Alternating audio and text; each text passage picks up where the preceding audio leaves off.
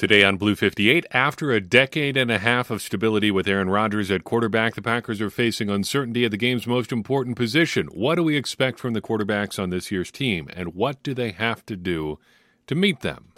Blue 58! Hello and welcome to another episode of Blue 58, the one and only podcast of thepowersweep.com. I am your host, John Meerdink, happy to be with you here for another episode. We're talking quarterbacks today as we really dive into our position-by-position preview for this year's Packers team. I'm excited to be doing actual preview work. We've kind of been nibbling around the edges, asking questions about this roster. Today we start the real work of talking position-by-position about what the Packers have, what they have to do to succeed, and what we expect from the guys on the team. And we'll talk a little bit more about the process to getting to some of those conclusions here in a second. First, though, I want to answer a question from a listener. Mello, in our Discord server, asked for a little bit more information about Malik Heath, a wide receiver who's been doing some apparently pretty good work in OTAs and in minicamp this week. So here's what I've got on Malik Heath. He's one of the Packers' undrafted free agents from this year. Played at Mississippi, 6'2", 213 pounds. Good size. Unfortunately, the good measurables end about right there because he had a difficult day of testing at the NFL Combine. Was a Combine invite, and we'll talk about why here in a second. But 4.64 40-yard dash, 4.46 in the short shuttle, not great. In fact, that's poor. A three-cone of 6.96, which is good but not great. The vertical leap, 34 inches, impressive for a normal person, not impressive for an NFL wide receiver. His broad jump, 10 feet 4 inches, which is bordering on elite, so some good explosion numbers there.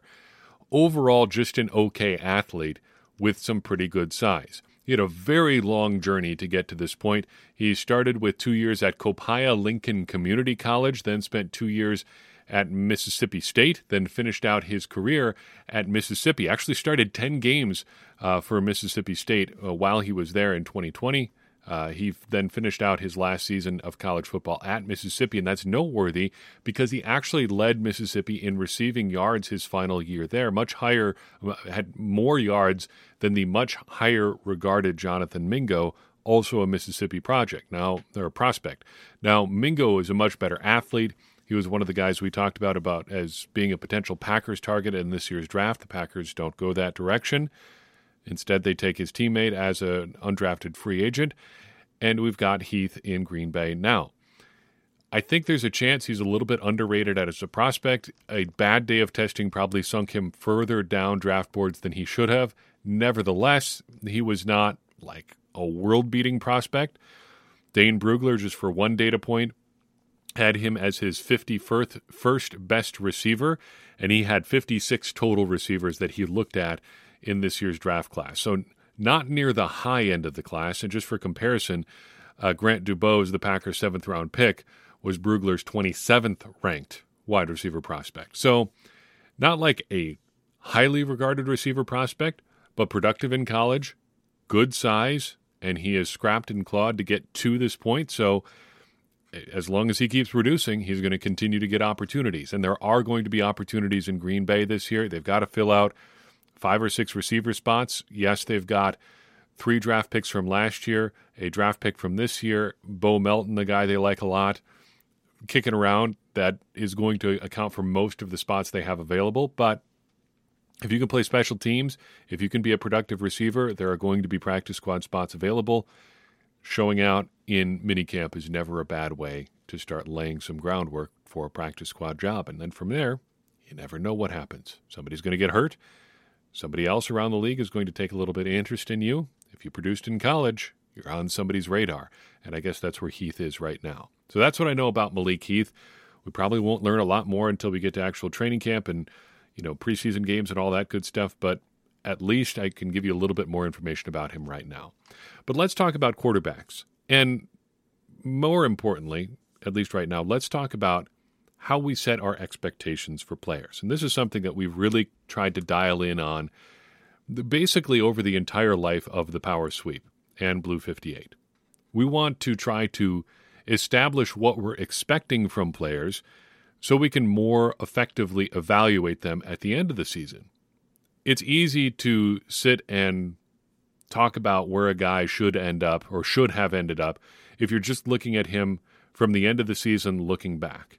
It lets you, I think doing it that way makes you much more a prisoner of the moment. You are relying on what you've seen from guys last and what you thought they were, doing at the end of the season. If you do it now, you can really kind of level set before you really dive into anything on the season. And then when you look back, you can say, okay, were we too high on him? Were we too low on him? Did we get it just right? I think we hit it. I think last year's examination of wide receivers is a perfect example of why we do this. Because the expectations were pretty moderate, like high moderate, on both Romeo Doubs and Christian Watson. Because the fact of the matter is, things are pretty crazy coming in as a young wide receiver. It's difficult to establish yourself. So unless you try to manage your expectations going in, I think you'll either end up on the too high side, talking about Christian Watson looking back, especially on the back half of his season, or you might come out feeling a little bit too low when you look at how Romeo Doubs finished out the season. Talking about it now before you've even really seen a whole lot from these guys, I think is the real way to do it. So what are we talking about in terms of expectations? We sort everybody into one of four groups. Guys for whom we have high expectations, moderate expectations, low expectations, or no expectations at all, the none category. Guys with high expectations are people you would expect to be core players on a given team.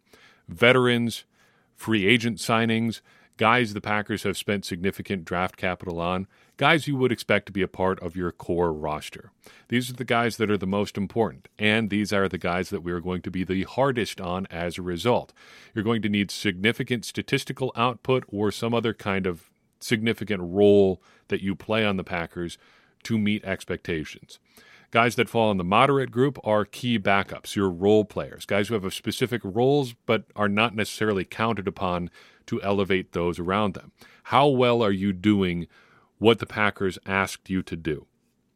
If they ask you to do very little and you do very little very well, you've probably met expectations as a role player. If they ask you to do a lot and you come up short, even if they're asking you to do a lot, you didn't manage to get to what they needed you to do.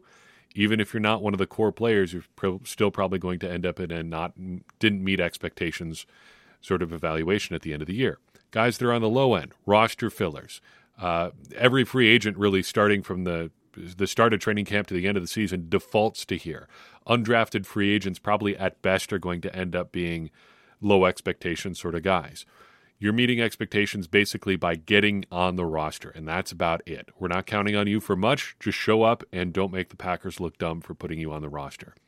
The no expectations guys, pretty self-explanatory. Roster fillers, camp bodies, things like that. So with that as our backdrop, let's dive into the Packers quarterback room. As an overview, this is a pretty young position group. Danny Etling is the oldest. He's only 28. Jordan Love, kind of amusingly, is the youngest of the three. But suffice it to say, inexperience is going to rule the day here. Only one of these guys has thrown an NFL pass. They just don't have a lot of experienced quarterback talent in camp this year. And I'd be moderately surprised if they didn't add one more arm before camp, just so you have four guys to help you run practice. But I think we know the quarterback room pretty well at this point. What do we expect from them, though? That is the real question.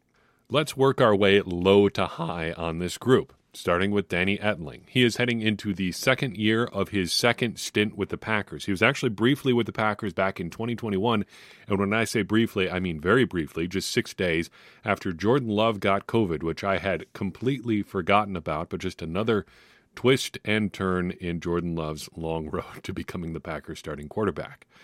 You may be interested to know that Etling has actually had multiple stints with two different NFL teams. The Packers, of course, but he was also signed by the Seattle Seahawks on two different occasions. And to this point in his NFL career, he has been a member of 6 different NFL teams and 1 CFL team. And I would argue he has hit the interesting journeyman stage of his NFL career, though he has yet to actually appear in an NFL game. Etling falls pretty comfortably into our no expectations camp. How could it really be anything else? No one really expects anything from your third quarterback, Etling is at best the Packers' third quarterback this year. That's not to say he's a boring player. He was exciting in last year's preseason, had a long touchdown run that Aaron Rodgers got to comment on as it happened. He just happened to be doing a sideline interview at the time. He's a good athlete. He even played wide receiver for a short time in his NFL career, or back when he was with the Patriots. He's an interesting player. It's just that no one really expects anything of him, and if we get to the point where Danny Etling is playing meaningful snaps for the 2023 Green Bay Packers, something has gone horribly wrong. So how do you meet no expectations? Etling's ceiling, as far as what we expect from him this year, is just locking down a practice squad spot. Get to the practice squad, you've done it. Good job, Danny Etling. Stick around an NFL team for another year. I predict that's what is going to happen for Etling this year. He'll be the Packers' third quarterback this year. They don't really have any viable alternatives at this point, and their salary cap constraints are such that they really can't sign a veteran backup. They're not going to keep just two guys. So you've got Jordan Love, you've got Sean Clifford. Etling might as well be your third guy unless you can get some veteran who's willing to be a practice squad guy, who's cut from another team and is willing to play for essentially peanuts. That is really the only circumstance where you'd sign a guy to replace Etling. Unless you've got some more polished quarterback prospect that you can bring in, there's really no reason to just go away from Etling. You've sunk this much time into him. You might as well continue to play it out. Sean Clifford is the next man on our list. A rookie, a fifth-round pick, comes to the Packers 149th overall. Some consternation over the pick at the time, but I think looking back, you can understand why they made it. A run on quarterbacks, you got to have one at some point. Clifford just is the guy, and a fifth-round pick is not the end of the world in terms of draft capital. They had another pick coming up like 10 picks later anyway. It ends up not being that much of a deal. It really doesn't seem likely that they missed out on anybody of consequence. As far as expectations for Clifford, I put him in the moderate group. Unfortunately for Clifford, none of the reasons that we bump him up to that level really have anything to do with him. He's got a specific role to play. Backup quarterback is a thing. The Packers know they needed one. They know they can't sign a veteran, so they take the best one they can get, and it happens to be fifth-round rookie Sean Clifford. To the extent that the Packers are trying to win in 2023, you know you have to have a backup quarterback, and he is central to that plan. He's the guy who's going to keep the seat warm for Jordan Love if things really go sideways at some point in the 2023 season. Further, though, if he is playing, the season is cooked anyway. So you can't really go high. You can't say, well, he's the emergency guy. If something really goes bad with Jordan Love, Clifford's going to come in and save the day. The Packers aren't expecting that. We shouldn't either. And finally, you can't ever really have high expectations for him because he was probably overdrafted. The Packers took him probably before they would have liked to, but they knew they needed a backup quarterback, so they went and got the best one that they could, and that guy happened to be Sean Clifford, which is not his fault. Jordan Love has had to endure more than his fair share of criticism over the past 3 years now, just because the Packers traded up to get him in the first round. He didn't ask them to do that. They chose to make him the first-round pick, the heir apparent to Aaron Rodgers, and he's had to endure the expectations that come with that. Well, he didn't ask for that. Sean Clifford didn't ask to be drafted where he was, yet here we are, two guys who the Packers ended up with because they liked them and needed them, or decided that they needed them, and your expectations vary as a result. How does Clifford get to the met expectations level then? Well, I think it would have to boil down to just making it so that the Packers don't have to play the veteran quarterback roulette game that they would end up playing if something terrible were to happen to Jordan Love. If the Packers feel like they can do something more than just wait for it to be 2024 this year, and Jordan Love gets hurt, they're going to need somebody to play quarterback. And Clifford, I think the Packers would even say this in a moment of candid honesty, that he's probably not going to carry them through 8 or 10 games if Jordan Love got hurt. At least not right now. If Clifford can secure that number 2 quarterback spot and make it so that they have that kind of confidence, I think that gets them very close to meeting expectations. I think that's what's going to happen. He seems like a bright kid. He seems like a pretty good athlete. And I think he's going to be their number 2 quarterback all year. I also predict he's going to take a snap at some point this season, which sounds a lot more provocative than it is. He's just going to get into a game at some point. Fun prediction there. Oh, and by the way, we are doing predictions for every player that we talk about, whether they're big or small or somewhere in between. There's 2 predictions, though, for you for Sean Clifford. And we will, of course, review all these predictions at the end of the season. Finally, Jordan Love. Where's he at heading into year number 4? He's got a newly inked contract extension that is mostly fake, but even if it's only ceremonial, it does mean something, I guess, in that sense. There were some other roster moves that affected his 2023 season that you may have heard about throughout this offseason.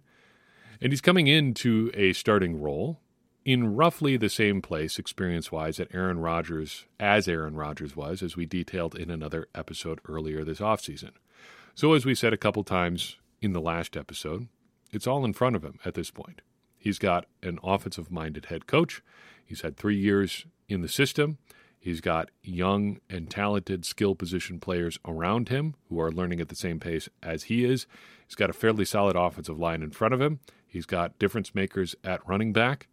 Jordan Love is stepping into a pretty ideal situation here. I mean, you don't have Davante Adams, but short of that, almost everything you could ask for as a young quarterback is there for Jordan Love. Consequently, and just by the very nature of being the starting quarterback, we have high expectations for Jordan Love this year.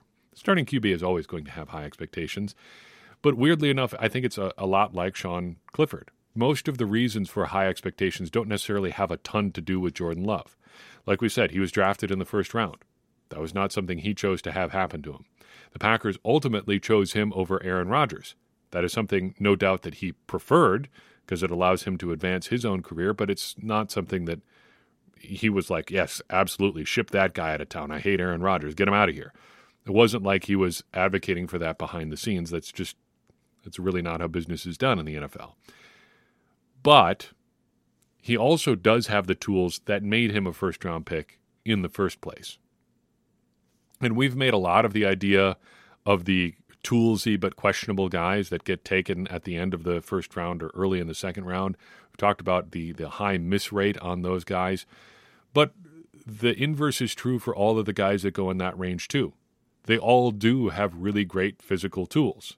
We talked about Drew Lock for good reason because Brian Gutekunst expressed some pretty specific interest in him. We talked about him as a comp for Jordan Love in months and years past. On paper, that shouldn't be an insulting comparison because Locke was a big-armed, physically talented quarterback who played in something of a questionable system in college and had a lot of questions around him, but you could see the physical tools were there. And the physical talent is worth taking a shot on.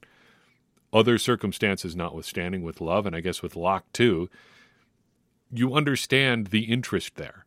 If nothing else, taking, offending other players on the roster out of it, taking the expectations that come with being a highly drafted quarterback out of it, just looking at the prospect, you understand why they're interesting. You understand why teams go out of their way to find these guys.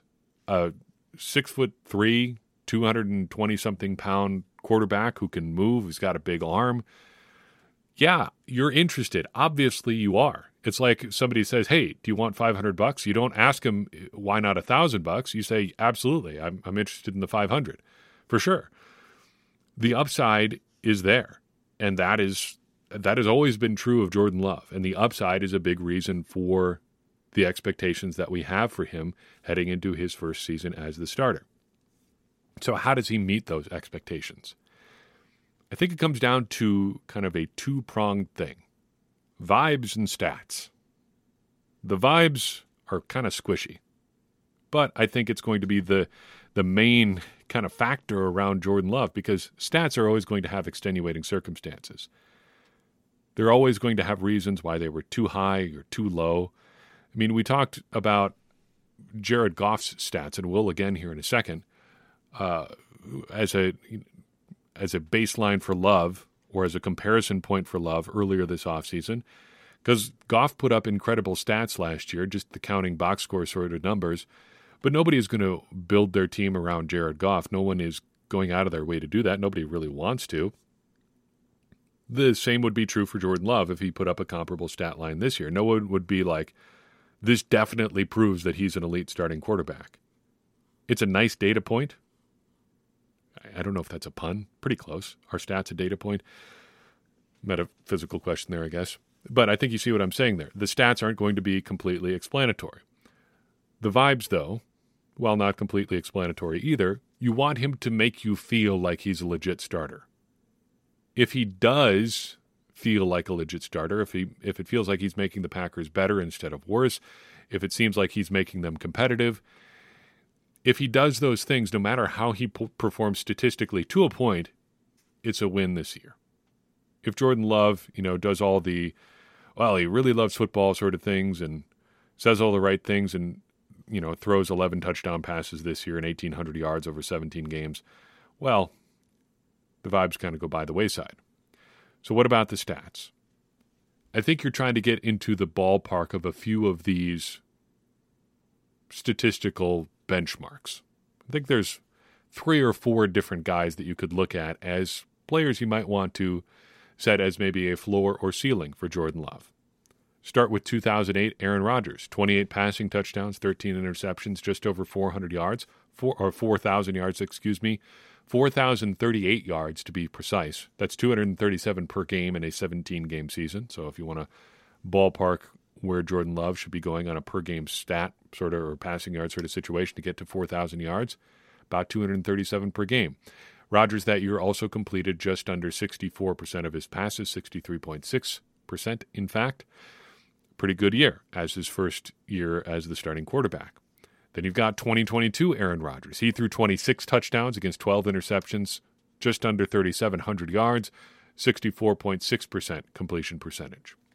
There's another point of comparison. How about 2022 Justin Fields?